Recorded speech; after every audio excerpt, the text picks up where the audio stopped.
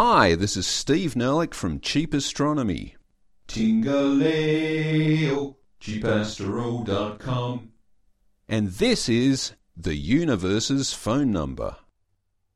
The fine structure constant, or alpha as it is commonly known, indicates the strength of the electromagnetic force. For example, electrons associated with an atomic nucleus can absorb a photon and jump up to a higher energy shell. Or, alternatively, electrons can drop to a lower energy shell by emitting a photon.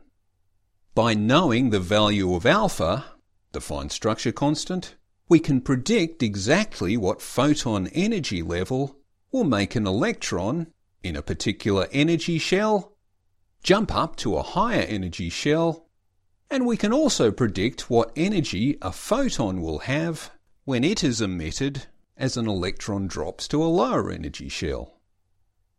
If alpha was not a constant, we would not be able to make these predictions.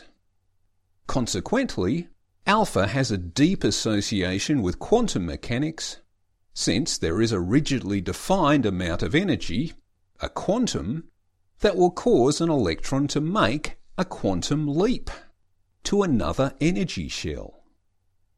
And alpha also has a deep association with the principles of electromagnetic radiation, since alpha determines the energy level and hence the wavelength of a photon that is emitted when an electron drops to a lower energy shell.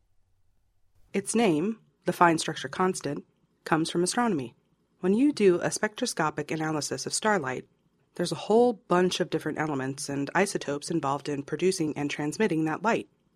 So, when you spectroscopically analyze the light from a star, you'll find lots of emission and absorption lines all the way along the different wavelengths of the full light spectrum that the star radiates. The position and distribution of these lines allows you to accurately determine the chemical composition of the star. Indeed, you can also determine the chemical composition of any gas clouds that might lie between a light source, like a star or a quasar, and Earth. And the spectroscopic data we receive on Earth looks like a fine, comb-like structure of interspersed light and dark lines. Fine, comb-like structure, fine structure. Get it? So, alpha, the fine structure constant, is what governs the complex interplay between matter, at least matter that isn't dark matter, and electromagnetic radiation. That is, light. But this is where it gets a bit spooky. It turns out that you can calculate alpha by taking the square of an electron's charge and dividing it by the product of the speed of light, c, and Planck's constant, h, and then multiplying the whole thing by 2 times pi. So alpha seems connected with most of the key features of modern science and mathematics, since you calculate using terms drawn from subatomic particle physics, Einstein's relativity, quantum mechanics, and that old stalwart of pure mathematics, pi. And it works out that if you mush all these things together, E, C, H and K, all their units of measurement, distance, time, charge and energy, all cancel each other out, and you just get a dimensionless number with no units of measurement remaining. So the number you get represents a relationship rather than a measurement, and we call this relationship alpha, which, as we have previously explained, is the fine structure constant. Richard Feynman, who was a kick-ass physicist of the late 20th century, called alpha a magic number and one of the greatest damn mysteries in physics. You might start to see the mysterious side of alpha if we consider a situation which has nothing much to do with the spectroscopic analysis of starlight. If you position 2 hypothetical particles, each having just a Planck mass and an electron charge, it works out that the ratio of their electrostatic repulsive force to their gravitational attractive force is alpha. And it's always alpha, regardless of the distance between those 2 particles. So alpha seems to interconnect quantum physics, electromagnetism, and gravity. It's as though alpha is offering us a hint that there really could be a theory of everything that might somehow unify relativity physics and quantum physics into a theory of quantum gravity, an outcome that theorists have now been fruitlessly pursuing for decades. But, on the other hand, all this hubbub about alpha could just be down to a mundane trick of mathematics.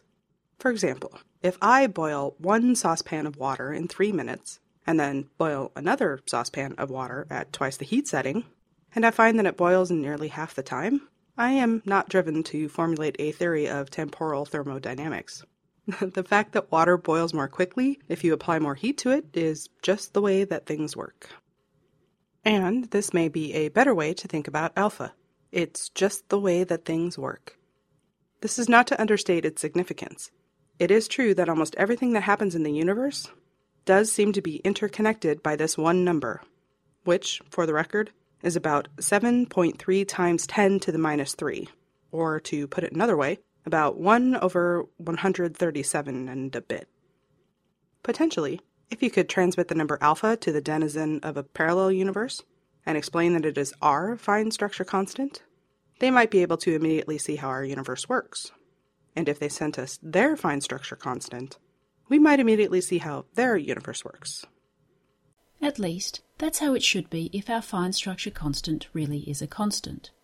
There was a bit of a kerfuffle back in 2010 when the value of the fine structure constant was measured as being different in different parts of the universe. Remember that the constant underlies the reason why starlight has spectroscopic light and dark lines. So to confirm the constant really is constant, all you have to do is compare spectroscopic analyses of stars in different parts of the sky. The light and dark bands correspond to the presence of specific elements and isotopes, so those bands should be identically distributed regardless of the source. Well, it turns out that comparing spectroscopic bands from stars in the northern sky, measured from the Keck telescopes in Hawaii, gives slightly different results to observations made in the southern sky, measured from the Very Large Telescope in Chile. And remember also that with astronomy, the further out you look, the further back in time you look. The data gathered suggested that the fine structure constant was once slightly smaller in the northern hemisphere and was once slightly larger in the southern hemisphere, so it seemed as though alpha just has a particular value for us, right here and right now. But, as with many announcements of findings that threaten to overturn the very foundations of modern physics, it's best to review this information with your skeptical goggles on. This finding has not been widely accepted. After all, 2 different telescopes delivering 2 slightly different values could be more about the telescopes than about reality. The finding also depended on a detailed statistical analysis based upon a number of assumptions, and there's always error bars involved when you try to do that. So, on balance, it's probably a bit premature to throw the textbooks away just yet. We still have good grounds to think that the fine structure constant is genuinely constant, and the universe would make a bit more sense if it is constant than if it isn't. Indeed, its constancy and its fundamental interconnection with all things does hint at a deeper puzzle that we are yet to solve. Thanks for listening. This is Steve Nerlich from Cheap Astronomy, www.cheapastro.com. Cheap Astronomy offers an educational website where the structure is constantly fine. No ads, no profit, just good science. Bye.